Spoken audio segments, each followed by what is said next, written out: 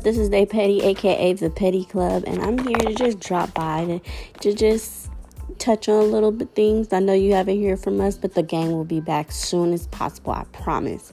But I wanted to touch on today about the Dana Chanel. I heard that she was scamming thousands and thousands of dollars for her businesses like Kazam and Curly for Jesus. Curl Bible, and she had her little tax business with her husband. They call him Prince Don, and I just thought that it was very interesting about how sometimes we can be so trustworthy because something is like a Christian-based company, or we feel like, oh, well, they're Christian, like they're not going to scam us. But this is a prime example of what people can use Christianity to make it work for them. So I thought it was so interesting, and a lot of people I've been seeing on my timeline, and I was going through my world feed, and I came across, it was called The Graveyard, the Dana's Graveyard, and I was seeing a lot of videos where people thought that, this girl was going to help them with their businesses and making apps, and they were getting charged for unknown things that you can do yourself.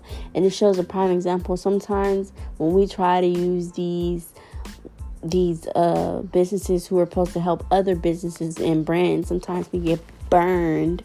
And I also thought it was really interesting that people had the same story, and how they were taking $3,000, $1,400, $1,000 basically, and not getting any product and not having access to their apps and everything. And it's sad because it gives the black owned business a black eye, because it's like a lot of people complain about black businesses business practices of customer service. And I just thought that was very interesting about that, and wanted to know, like, why do black people, us as black people, there is some good business owners, I'm not saying that, but that's the number one complaint about customer service. And when I was looking at her videos, I was kind of like, she was, the more things about her was more about money. And it's cool to have want to be financial secured and financial ability to take care of yourself. But also, like, she had like a narcissistic way of just talking. Like, if you were having conversation with her, she would make you feel down about yourself. And then when I was looking at how she was treating her employees, I was just like, this is just not right. So now I've been doing a little research on the case. And I think it's very interesting that people are coming left and right. And when the FBI comes for you, babe, we all know that it is over.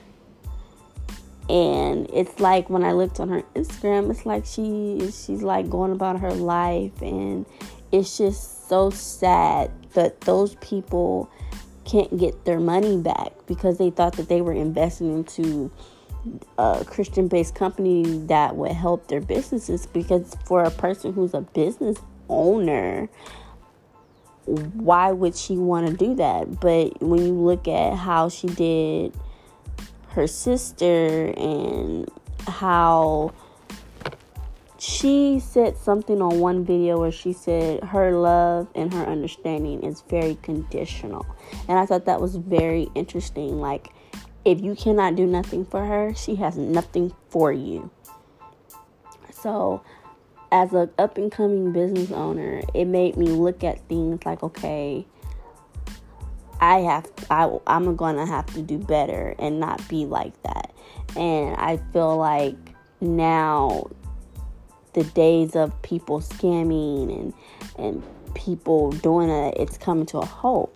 So it's like people don't have time to be losing money, especially during this epidemic. So I want to know, or hit me up on the Day Petty page in comments, and truly let's have a dialogue of the situation, if you know about the situation. I'm your girl Dawn, and I'm signing out, and I will have my Art Minor and Dressy Just on soon. And you're listening to Day Petty, aka The Petty Club, and we'll be back soon. Bye.